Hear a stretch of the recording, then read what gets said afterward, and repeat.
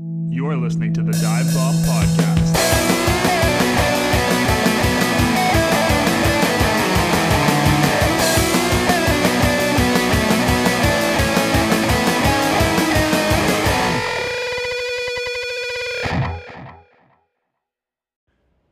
G'day and welcome to episode 46 of the Dive Bomb Podcast. We're here with our review of the 2022 Spa Grand Prix.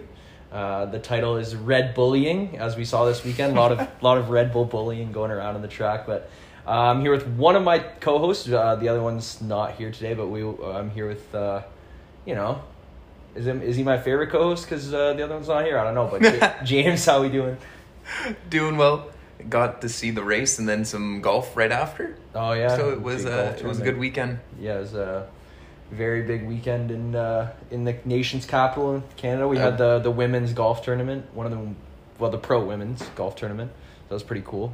And you enjoyed yourself? It was a good time?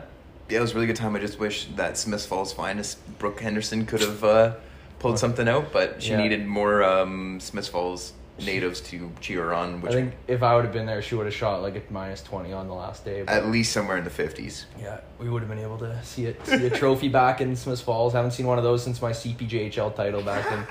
Anyways, a couple of inside jokes to start the podcast, but Spa. I mean, we had a weekend that was a crazy one, and also welcome back from the summer break. What a summer break it's been. Yeah. We absolutely got Flew by. Shafted by our call out with Oscar Piastri becoming Alpine's driver, and then literally an hour after we released the last podcast, they said nope, or he said nope. It was breaking news during the podcast, and then once it was finished recording, breaking news right after. Yeah, so disregard our comments regarding that. I mean, I was completely also forgot about that. Yeah, if we go back and listen to it, like I was also pretty excited to see him in the Alpine. We won't get too much into like the tweet itself. It's kind of it was bashed. I want to say it was talked about as much as it could be over the summer break with a lot of the media. So we won't get into the tweet itself, but just the fact that, quick update, obviously Daniel Ricciardo won't be part of McLaren next year, which something that, we've talked about so long, his struggles there the last couple of years, and clearly it just hasn't worked. And obviously with this whole Oscar Piastri deal and kind of the outing that he did in the media there about not driving for Alpine, and then everybody kind of believing he was coming to McLaren. The writing was on the wall. The writing was on the wall. And like I said to you last week, is kind of the worst kept secret in the paddock, similar to when George Russell was going to sign with Mercedes. Yeah, I feel like this is a consistent thing in Yeah. F1. It's just like the news leaks out. That's why when K-Mag came to Haas, it was like, holy, this is a surprise, because no one was talking about it. Yeah, because it just At happened. all. I think even that was like, you'll only ever get that happen, like no leak and stuff, when it's so quick, Like, we just if there's any kind of lead time on it, like someone's going to know, and we're going to end up knowing. Yeah, we just need Russia to invade another country and see what happens. That's what it's going to end up being. See who else gets punted. That's what it takes, though, for F1 to have news that doesn't leak out. Like, it's honestly, insane. Yeah, bigger news, and it has to be on a world scale, too. So, we also, the one thing to contrast there is that the George Russell news was obviously, like, I would say, for the most part, good news. Like, a lot of people were happy that George was getting promoted. This is, I think, even just the sense around the paddock, like the interviews we've heard with Seb and others, that, they're not really too happy with, how everything's gone with Daniel. He's, like, such a well-liked driver, right? So marketable, too, for F1. Oh, 100% for the sport, and also, like, people, like the drivers too. I think they all want to see him around as well. So because they just want to out qualify him. They just want an easy Q. Yeah, they don't want him to go back into another car because he might actually get good again, and then they'll be in trouble. They'll have to like not pencil in themselves into a Q3 spot every time because they know one of the McLarens won't be there. But jokes aside. Jokes aside, it has been a really tough go, and we've mentioned it on and on because that's obviously our team. Throughout the last couple of years in the podcast, we've been like, oh, he'll come around, and it just hasn't happened. And now you find yourself here where he's actually leaving the team, which is crazy to think. Yeah, we obviously hope, and in my opinion, he will be in the sport next year. I just don't know where. Like, silly season is so silly, and we have no idea really where he could go. There's obviously options, and like you said, he's so marketable that there's got to be a team willing to take a risk on. He's not like ancient or anything. He's still a year and a week removed from a win, from a race win with McLaren. I was going to say, we're almost, I think it was in September last year. Yeah, it was after Zandvoort, it would have been Monza, right? Yeah. I think so, yeah. So I mean, just over a year removed from a win, and you also can't forget those times, because I mean, at the time when we watched it, I know it was my favorite moment of last season, and you and I went out for breakfast after the race, and we were like, this might be first of all, this is my first time McLaren's won since like 2012. Yeah.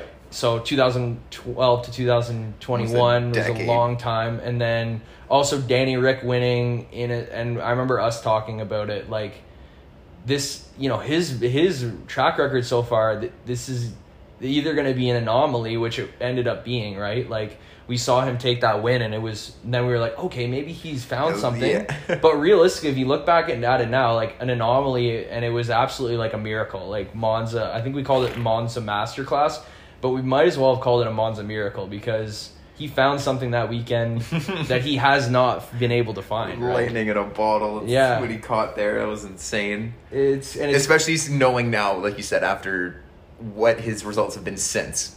Exactly. Yeah, it was such an anomaly. Yeah, and you have to look back on it almost with like fonder memories than at the time, because it was so unique that it happened. And like, especially with McLaren's season this year, they've really, really struggled to get around, even the points positions at times. For even Lando has had tough races, whereas Lando last year was just scoring points and podiums and top sixes like it was no tomorrow. So, it's sad to see. I'm also, in a way, I'm excited to see Piastri there. I think, like, to have unconfirmed, but it's pretty much confirmed.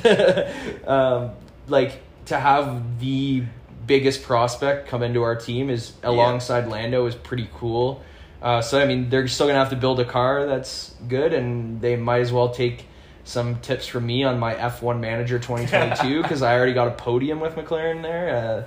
Not a big deal, but yeah, anyone that's playing that game, I'm sure I know there's been a lot of people in the Dive Bomb community that have been playing that game, and I got McLaren back to somewhere. They at least have a podium, but got a trophy in the case. We'll see how I'll keep you guys updated on when I'm a world champion. Yeah, it'll be interesting to see Piastri there, as well as what unfolds with like all the lawsuits and stuff that could potentially be coming his way with how we handled situations there, because what's the team principal for Alpine again? Otmar? Yeah. He was not happy with... No. I was listening to him in the practice. He was not happy. So, yeah, it'll be interesting to see. And they had him on... That must have been just scheduled for that. But wasn't he on the pit lane this weekend in Spa? Or was it... No, it was Gunther this weekend. Anyways, yeah, there was a lot of interviews where he was definitely not too happy. And it's today, I think, is when the hearings take place. So... we should be getting some answers. Knowing us, we're going to post this podcast, and then something will be announced. Like, he is, in fact, racing at Alpine. Like, he's like, you know what I mean? Like, we're going to post this podcast, and then he's going to tweet, legally I have to race for Alpine next year. So, silly season's in full swing with a hot shoot rookie that's coming in and going to be trying to, obviously... it looks like he's not taking any prisoners. Like, he's looking to race where he wants to race. And, a lot of the talk went on about how Alpine kind of wasn't guaranteeing him a spot. And then, they obviously, like, Fernando was still someone that they believe could drive that car and do really well. And then with him leaving, this whole domino effect has been crazy. So we'll see how it plays out in the next couple days. And, I'm sure next podcast we'll have some updates on the Piastri situation and maybe an official confirmation that he's coming to McLaren, or who knows, maybe we'll have some confirmation as to what's going on with Daniel in the next coming rounds as well. So should be interesting.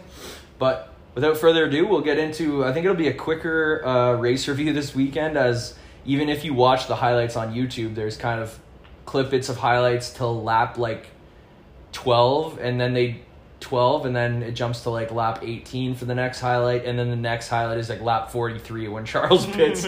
So not as an exciting race as I think a lot of it was drawn up to be, especially with, you know, the main storyline going into the weekend being the grid penalties for a lot of drivers, and a lot of significant drivers being, you know, Max, Charles, and them being seeing if they were going to be able to come through the pack, which ended up being a lot easier than everyone thought. So, we'll start off, I guess, qualities didn't really matter too much, but one main theme of the weekend that we saw right away is we saw engine penalties for sure. And then Max just being so fast. He looked so fast in every session, including qualifying. Like, he was untouchable. They Ferrari team, as we've seen before, got a nice little teamwork tow done to be able to get Carlos up past Sergio Perez to make sure he was on pole position, as, you know, Max was taking those engine penalties. So, I mean, for me, there was like a glimmer of hope that Carlos being that far ahead was going to be able to, you know, get him to get another win possibly. But this track is so long, and there's so much, if you have a fast car, there's like a lot of time to make up for being, you know, down in a position, like out of position, obviously, as Max was. But man, this wasn't even fair. He was like he was looked like he was racing against F2 cars out there. Like, that car is absolutely a rocket ship right now. This guy, again, we've said it. I said it before the break. He's going to be winning the title. This was just a dominant performance. There was questions like about, after this weekend, was this Max's best race of his career? And like, I would say it's up there for sure. I don't know. I'm trying to think of other ones. I feel like you had to fight a little bit more to make it one of the best races of his career. It looked like it was just easy, a walk in the park on a Sunday afternoon. Like, that's all it looked like to him. It was insane. But is that not what would consider as like domination? Like, when you're a racing driver that just makes everyone else look like a pylon. Oh yeah, like, I'm not saying like domination versus best races of all time.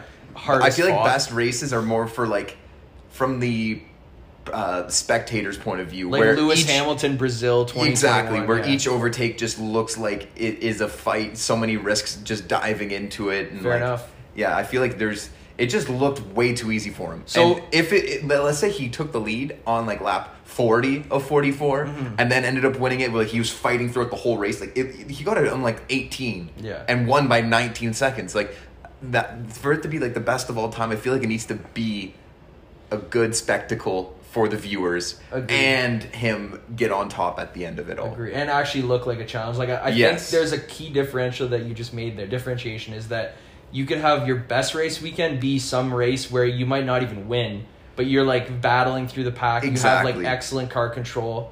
But then this one, I would say, hands down, is his most dominant weekend. To win by, 18 seconds off Sergio. And then, like you said, he was through the pack in no time. So, I mean, we can talk about why he was through the pack real quick and kind of run over the race. But that was, just the overall, for me, like, just how dominant this car is. And then also to be 18 seconds above your teammate in a 1-2, which I was thinking as Sergio was talking at the podium, like, we haven't really... we haven't seen a lot of Red Bull 1-2s, and I think this year was the first one in a long time. Yeah. So to see that, where like Sergio's clearly doing a decent job, like he's obviously doing better than a lot of other Max's teammates, but he's still that much further ahead, and he started 12 spots behind him. Like, and they're in the same car. Definitely domination. So, how it happened though, we got one of the more interesting first laps that we've seen.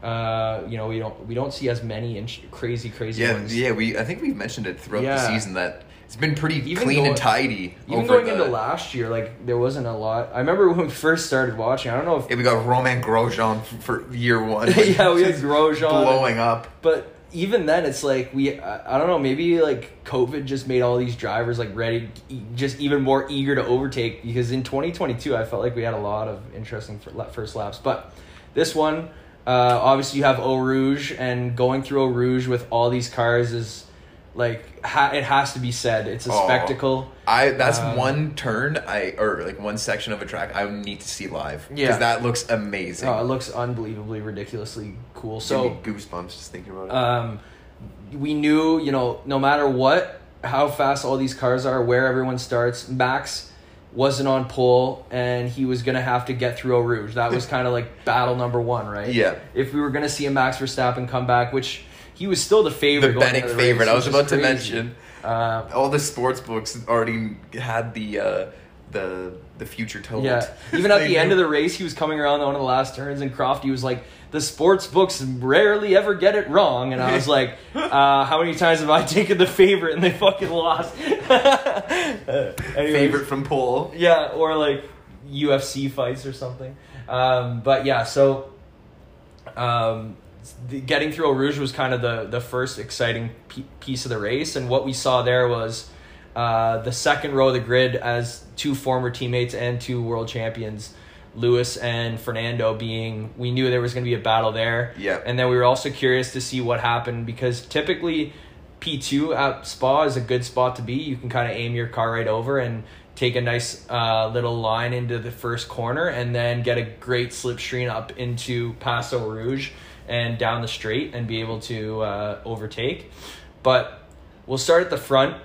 For me, I thought Carlos nailed the start. The fact that he was that far ahead, I was like, you know what? If Max gets held up here and Carlos is out here and we don't see like a safety car, and all those There's things. a chance. All those things had to go right? Like, obviously we didn't Which see is that, still but insane to think that you're like, this Ferrari, who's been their main competitor all year, had a great start, but then we also need no safety cars and like a little bit of traffic for Max to get through. Yeah. And it might still end up going in a Red Bull's perfect favor. pit stop. Yeah, and it still might go Red Bull's favor. Like, that is when you're... the stars must align, and then a puncture on Max might happen. Yeah, well, and it reminds me of times when, like, obviously when we first started watching, and like Mercedes was so dominant, we were thinking like, oh, Lewis, gearbox failure, like lap 40, like we needed that thing to happen, It's like, that's kind of Magnussen, park in the pit lane. Yeah, Elcon park or whatever. So so seeing Carlos's getaway I was really happy with it, just to see like we were going to get some drama, obviously, and then obviously for me to see Sainz pulling away was nice. And then the little battle between Lewis and Fernando just peers its head, and Lewis went around the outside of Fernando and was not fully over like past him down the straight, and ended up turning into him, getting absolutely like trampolined up into the air. That was epic. That was a cool couple of pictures we saw. Yeah. I knew as soon as he came down, though, like the way that the back of the car like whacked against the ground, I was like, oh, that's... Yeah, and I think he rode a curb, too. Yeah, like, that's going to be like probably a DNF. There's got to be some damage to that floor, if not Lewis's friggin' ass. Like, that's going to be... Seriously. That's going to be a hard one to come back from. So, just to kind of close the loop on that incident, like, we obviously had a classic, people told us going into the season, you're in for a treat when you see Fernando Alonso, or I guess last season, when you see Fernando Alonso, you're in for a treat. And hearing his radio messages is just absolutely hilarious. Like, in the heat of the moment, this guy just says like whatever. And he even said like after the race in his interview, he's like, I just hate that these are broadcasted. Like, I can't do a Spanish voice, but like, he's like, I hate that these are broadcasted. Like, I'm just talking to my engineer in the moment. Like, and he wasn't anything really like bad. He didn't like call him any names or anything, but he was just like, this guy only knows how to... Frustration. Yeah, frustration. He's like, this guy only knows how to drive from first place or whatever. Which is like... I thought it was hilarious. To be able to say that while you're in the car driving that fast and competing is like... It's kind of like, this guy's witty. Like, super this witty. He's hilarious. Yeah, so. and it's almost kind of like a compliment to Hamilton too, because it's like, you're normally in first place. You're not used to being here. So, I mean, like, you're normally outclassing everybody. Then at the same time, though, it's just like, you need to get practicing on the back of the grid now that your car is no longer at the front. The middle part of it. Yeah, in the middle of the grid. I mean, I thought that was a hilarious comment. I was dying laughing when I heard that. It's also just like recency, like in the last few years when he's won titles, or I guess you'd say like most of the time when Lewis has won titles, it's been like first he'd be on pole or not. But he also had all those years with McLaren where he was battling in the middle, like his rookie year when he almost won the title, like. He was up until like 2012 with McLaren, he was battling, heavily with that upper midfield. Absolutely. So I mean, but it is also just like, as if that pops into his mind to say. I just find it hilarious. Like Alonso is just they got a character. Beef. They got that beef. Well, it's like, does he think about that? Like, if Hamilton hits me, I'm gonna say this. Like, oh yeah, no chance. That's definitely something that just comes. It just comes up. Yeah, the adrenaline's pumping too. Like, that's. Hilarious comment. So Lewis ends up nursing his car into sector 3 and then pulling over and ending up pulling out a safety car. And while that was happening, we also had a nice little first spin in a while for Nicholas Latifi, who dipped his tires in the grass and then spun across the track, taking out Valtteri Bottas, and almost one of the I think it was Ocon. Yeah, almost Ocon, and then hit Valtteri. Yes, and it didn't even hit Valtteri, but Valtteri had to like go around and beached his car on his birthday as well. Shout out Valtteri, we'll give you a nice little birthday wish. But tough way to end your birthday with a little Latifi pylon in the middle that you had to get around. And I mean, Latifi really hasn't spun in a while, so not saying this wasn't expected, but brought out even more of a safety car. Obviously, we had to clear up both of those incidents. And by this time, that had basically brought Max up into like striking distance within the top 10. I think he was 8th at this point or 7th. Yeah. So, it was kind of like a clench your teeth. I don't think that Carlos is going to be able to get away like we want or like we would see going into the race forward. But it basically like unraveled what we wanted to be like 2/3 of the race in 4 laps. Yeah, exactly. By the time the safety 4 car. other laps behind the safety car or whatever. Yeah, 100%. I totally agree with you. It unraveled the drama very fast, and that's why when I said like the race highlights were so short, that's exactly what I'm talking about. Yeah, in the intervals of them. Intervals of them. So then, I mean, to wrap up or to keep going, like the next few laps, what we saw was a car lap. Like he overtook Ricciardo. He overtook Vettel.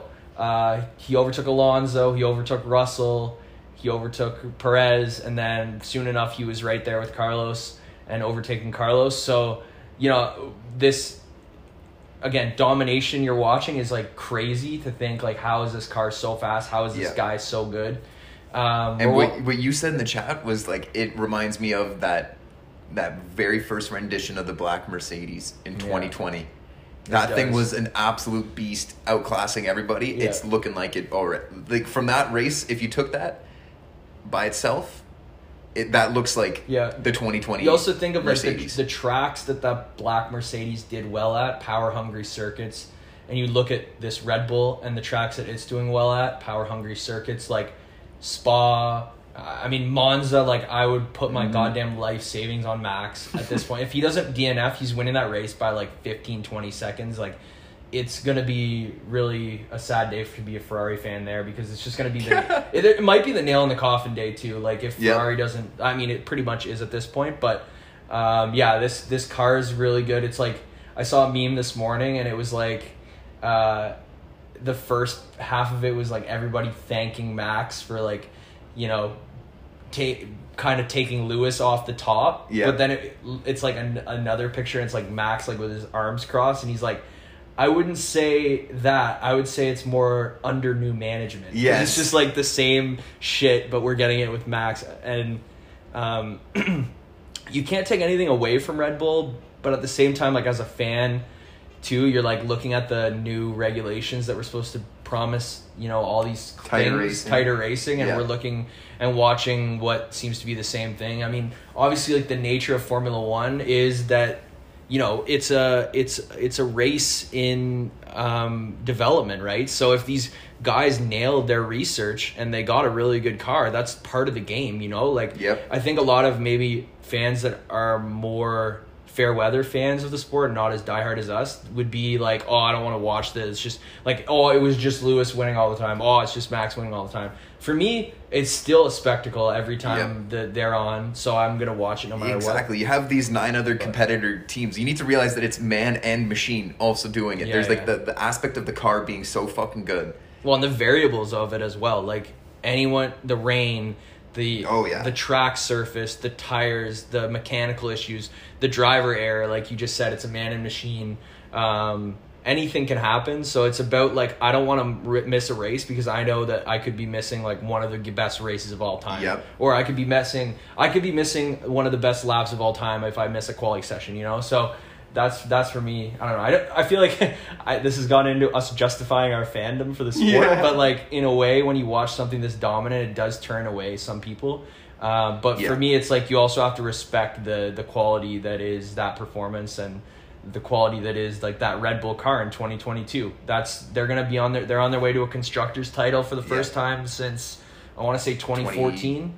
No, probably less than, I would say 2013. 2013 maybe. I thought they won it in 2014 too. But anyways, they're on their way to one, and it'd be nice to see Checo as a constructors title winner as well. But yeah, that was that for the race. I do want to say too, touching on Ferrari and touching on the first Ferrari driver to finish in Carlos, they actually did nail their strategy this weekend.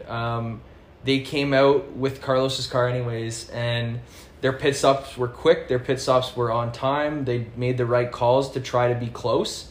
The pace just wasn't there compared to the Red Bull, but let's acknowledge them. We usually shit on them, so let's acknowledge them. They did do a really well-maintained race to get Carlos home in the last podium position. In all reality, there wasn't much of a challenge. That Mercedes was always kind of off the pace this weekend, but make it close though, just over 2 seconds. Yeah, make it close. And I mean, also just like, it seems like when the weekends, when there's actually no chance of winning, they'll do well on the strategy, but when there's a chance they win, they just botch it. Just can't do anything under pressure. Yeah, so that's how I'd kind of sum up this Ferrari weekend, is like too little too late, I guess, in a way. They almost screwed it up though. Remember when they pit Charles on the softs at the very end? Oh yeah, and the Alpine got in front of him. He wasn't able to get the fastest lap because of it. So and he got the penalty too for speeding in the pit lane. Yeah, so I mean, there was still some fault. No, I was just talking about Carlos.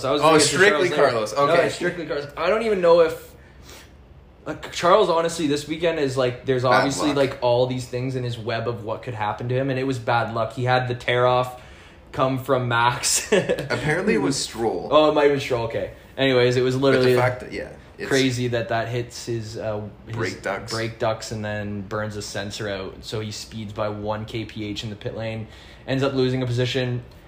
Yeah, it's gonna be, the next time that we see a Ferrari win, the title of our podcast is gonna be Too Little Too Late, because this is just a reoccurring nightmare at least they're there compared to where they've been in the last few years, but it's time to accept that they're not going to be winning the title this year. Oh yeah, for sure. Which is unfortunate. You wanted that to kind of we were looking at it like at least it was going to be like up to Abu Dhabi maybe for Ferrari and Red Bull. The way that Ferrari started this year was a dream, If we go back and fell off a cliff. Listen to our Bahrain episode, I'm sure we would catch a lot of, we were so optimistic about it. But George as well, he kind of had an island-like race. Out there in P4, he's done that a few times this year, and he's there to pick up the pieces. Points. Yeah, he's doing what he's paid to do. Exactly, bagging points, taking nice 4th position home. And like you said, he did actually get close to Carlos. He was closer than 2 seconds before he had a little bit of a lockup going into the last the bus stop chicane. But they, still doing a good job there, George. The car is not even close to a race-winning car right now at this circuit, I should say. I shouldn't say it's not close, because in some circuits it is, but at this circuit it's not. Power-hungry tracks favor power-hungry cars, and Alpine has been that this year, and we've seen, we saw Fernando come home P5 here with a race that he kind of had to manage after a little bit of a contact on the first lap. And then Charles, like we just mentioned, P6 with the penalty and not able to get the fastest lap. I do want to mention my driver of the day was Esteban Ocon. He had 2 overtakes in the race that he overtook 2 people. Like, 2 instances where he overtook 2 people. It'll be on the top 10 onboards or whatever of the weekend. But he had 2 instances where he overtook 2 people in 1 lap. I believe both times it was Gasly and Vettel. It might have been Yuki and someone else the first time, actually, when he was coming through. But absolutely epic. If you were to watch someone's race from 2022 Spa and actually want to watch their view from the cockpit for the whole race, I'd probably pick him, because he was coming through the field. It was more of like a coming through the field in an Alpine rather than a Red Bull. So it was like he had to fight. Battling. Yeah, he was battling for it. So him to come home P7, and he had, underrated 6 points there because he had a lot of really good overtakes.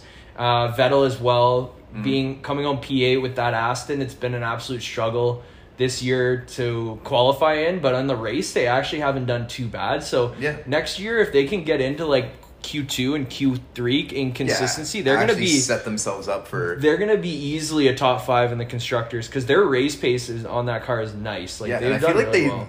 Maybe it's because they're qualifying so far back, but they do like to do those other strats where they might start on the hards and just send Lance out for. You'll see Lance at like P4 and realize he hasn't pitted while everyone else pit 15 laps ago. But they do like to try to change things up, which I do like to see. But it was nice to see Seb up there. Last rip on Spa-Francorchamps. A few more points. It was sad to see him get knocked out of qualies so early because he was like 2 1,000ths of a second. So he was so close to kind of get a couple more laps, but nice to see him finishing the points on his last rip around the track. Agreed. So we had the 2 final point scoring positions. I'll start with 10th, which was Alex Albon, and they configured this car this weekend to be a rocket ship in a straight line. He ended up being like the fastest in Sector 1 out of everybody, which is crazy to hear from a Williams. And even just hearing Crofty say this Williams is a rocket ship in a straight line is hilarious, like just because of where they've came from the last few years, and this year obviously too. The rest of the sectors, obviously it wasn't anything crazy, but it was good enough to keep 10th position. But I really want to mention Pierre, who started his 100th Grand Prix this weekend. Obviously a really special track for him with Antoine. He always pays tribute to Antoine every time he comes. It was his 100th race. Started from the pit lane and ended up in P9 ahead of Albon, who was not, was a car that everyone else was really not able to get past. Their strategy worked well for this race to get him up into P9. And I think he was also one of the best drivers of the day. The rest of the grid was like behind that Albon train. So we had Stroll, Norris. McLaren's looked absolutely nowhere this weekend. Daniel, Zhou, and Yuki just down there. And then obviously the 2 Haas, who they had expected to have a bad weekend, and they certainly had a bad weekend. They look like the Haas of old this weekend with their pace. I'm sure there won't be, they seem to be more leaning towards doing better in Zandvoort. So we shall see how they do, but that's kind of the back half of the grid. We kind of touched on everything as well. There wasn't many highlights in between. I think if I was to tell anyone to go back and watch, it would again be those Ocon overtakes. I think those are really cool. And then, watching Max come through, and it was so easy for him to come through this field.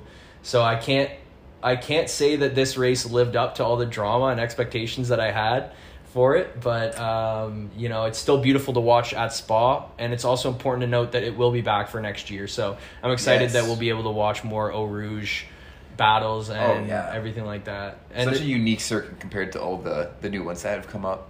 True, and there's still like overtaking, like we still see where, obviously I don't even want to count Max's as overtaking because he would have overtook anyone in any corner. He could have overtook at friggin' Monaco this weekend, how fast he was. Like even other places we had, 3-way battles for positions up and down the grid. We had interesting stuff. And with a circuit that you just like have no idea what the weather could be for that weekend, just keeps it spicy. So I'm not going to give it a low star rating because it can't get any worse than Spa 2021 with the fucking joke that we had there. Infinitely times better. So I didn't even want to mention that, but I'll mention it quickly. Like, that was brutal. And just to say that we actually had a race this year, we gotta, like you just said, count ourselves lucky. I wouldn't mind a little sprinkle of rain, but that was too much last year. But But yeah, all in all, decent race. We're excited for the last half of the year. And as we said, I think it's important as F1 fans just to know that, while the title race might be over, there's still a spectacle every weekend. And, there might be, this is obviously, it's worth it to me to tune in.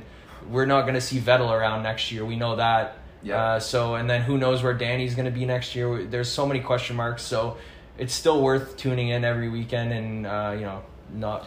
And the recent headlines, even Mick Schumacher.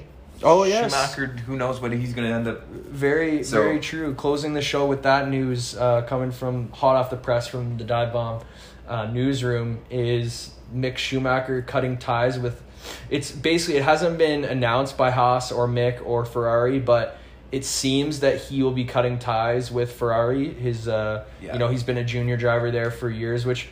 kind of sad, but I can also see is there much of a future there with Carlos and Charles being one of the youngest driver lineups. I was going to say pretty similar there in age, and they're locked for those. They're going to be locked, and it seems that a lot of people were thinking, is Carlos going to live up to being as Charles' teammate? In the last 2 seasons, he's kind of proven answered that question. Answered the question. I think he's almost even on points with him now. Probably. And that's with one of the toughest starts to the year I've ever seen from a driver. So, it's going to be hard to get into Ferrari seat if you're a Ferrari junior. Yeah, so we'll see where Daniel and Mick, probably 2 of the most well-liked drivers on the grid. We'll see where they end up. Yeah, for sure. I mean, I'd like to think that Mick will get another year in Haas, but you never know. Daniel could get in there. He's one of those guys that's also super marketable in America specifically because this guy loves America. So I saw a video on his YouTube that he did. He was going around and he was on vacation on the summer break and he was going to see where in America had the best fried chicken. And he was trying all this really spicy chicken and he's just putting it in his mouth. He's oh my God, I can't I'm gonna be shitting later, and he ended up finishing his the video with him going into the bathroom. He's just hilarious guy. So anyways, with that said, we're on to Zandvoort, which is Max's actual home race, right? Yes. So we'll see how they do. I think this track will be a little more favored to Ferrari and the other cars. It's very quality dependent. Very quality dependent, 100%. So we'll see what they can unload. The Ferrari's been good on the 1 laps this year, so we'll see what they can end up. And another really cool track just to watch. I think a lot of the banking is sick. The banking is really cool. So excited for that this weekend. It's race week again. So we're gonna see a red horse go through a wave of orange there. God! I don't think they allow anybody inside the premises if you're not wearing at least 90% of your body or painted. Yeah, exactly. I think what will end up happening is Ferrari will want to give them a run for their money in Zandvoort because they know that Monza, they're just going to get slapped around. So whether that be the media or by the Red Bull themselves. So we'll see what it ends up being. 100%. All right. We will have Varun back next weekend, hopefully, if he comes back from his sabbatical. And we will chat with you after Zandvoort. See you in Zandvoort.